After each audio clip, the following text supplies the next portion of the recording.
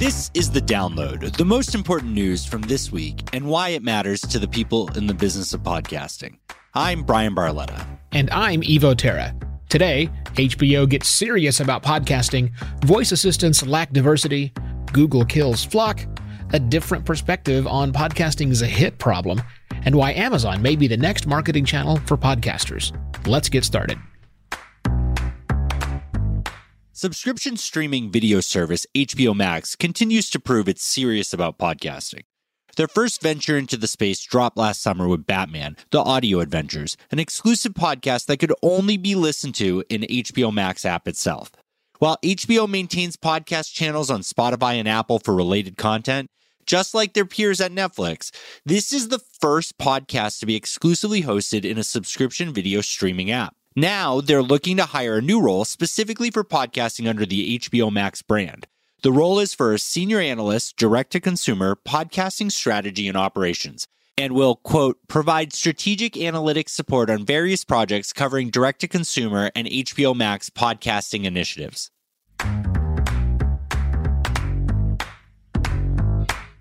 If you missed CES 2022 because, well, reasons, you probably saw plenty of breathless reporting of new prototypes and maybe coming in the future tech.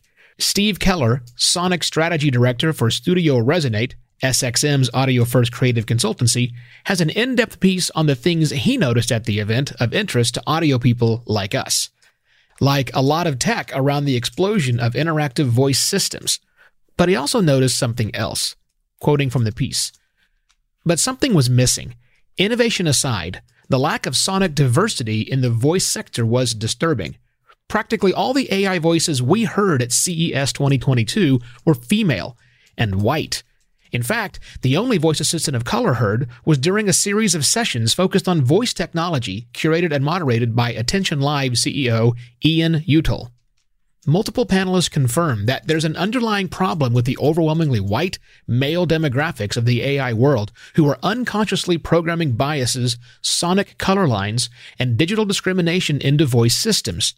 As a result, the default voice of automotive assistants, connected homes, and a plethora of other devices is white. The issue is compounded by the fact that these assistants, designed to serve us, are also predominantly female. It's a systemic problem, and developers and brands need to work harder to sonically diversify their voice systems, as well as the designers, engineers, and developers who create them." End quote. With DEI so high on the list of priorities for most companies, it's surprising this problem exists. No, wait, it's not surprising at all, is it?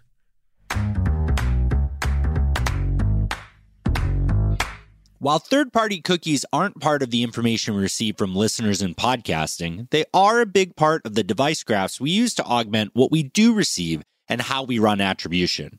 So while Safari and Firefox kicked them completely to the curb in 2020, Google has pushed out their deadline for when they're twilighting third-party cookies until 2023. And their original pitch, Federated Learning of Cohorts, or Flock for short, has now been scrapped for what they're calling topics. Flock grouped audiences based on their browsing activity at a very granular level, where topics focus on applying a list of topics starting at around 300 but expected to be in the thousands directly to the individual. Only the top 3 most prevalent topics will be available for targeting and identification, but what's really interesting is that they expire every 3 weeks, keeping them increasingly fresh and relevant. Topics fit in nicely with the contextual offerings that podcasting is primed to offer advertisers, if we continue to prioritize transcription and contextual targeting.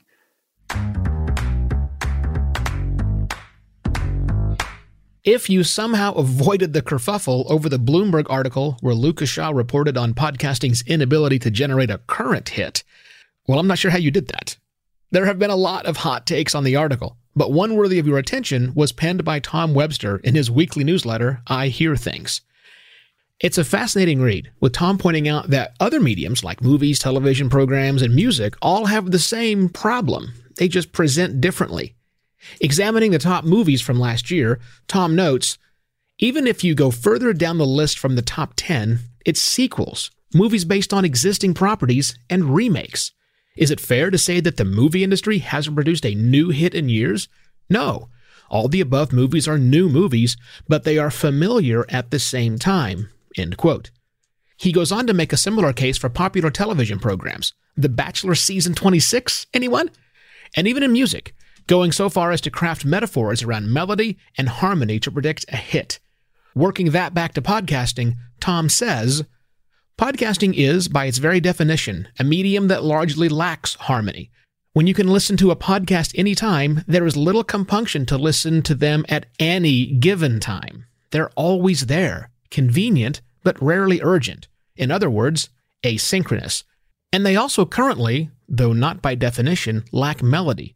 The whole medium is new to so many people, and even for veteran listeners, there isn't exactly the equivalent of NCIS New Orleans, or Thursday Night Football, or the Traveling Wilburys. That thread of familiarity that telegraphs immediately, if you like this, you will like that. Even some of the biggest hits of podcasting aren't easily explainable to a friend. That's part of why there is such a spate of celebrity podcasts right now. What's easier to describe to people?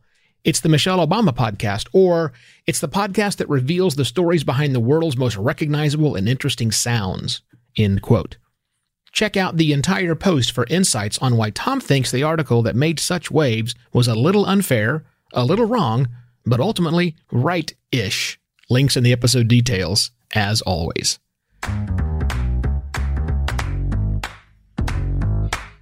Amazon advertising was responsible for generating $23 billion in revenue for the first 3 quarters of 2021, nearly double the $13.5 billion generated in the same period for 2020.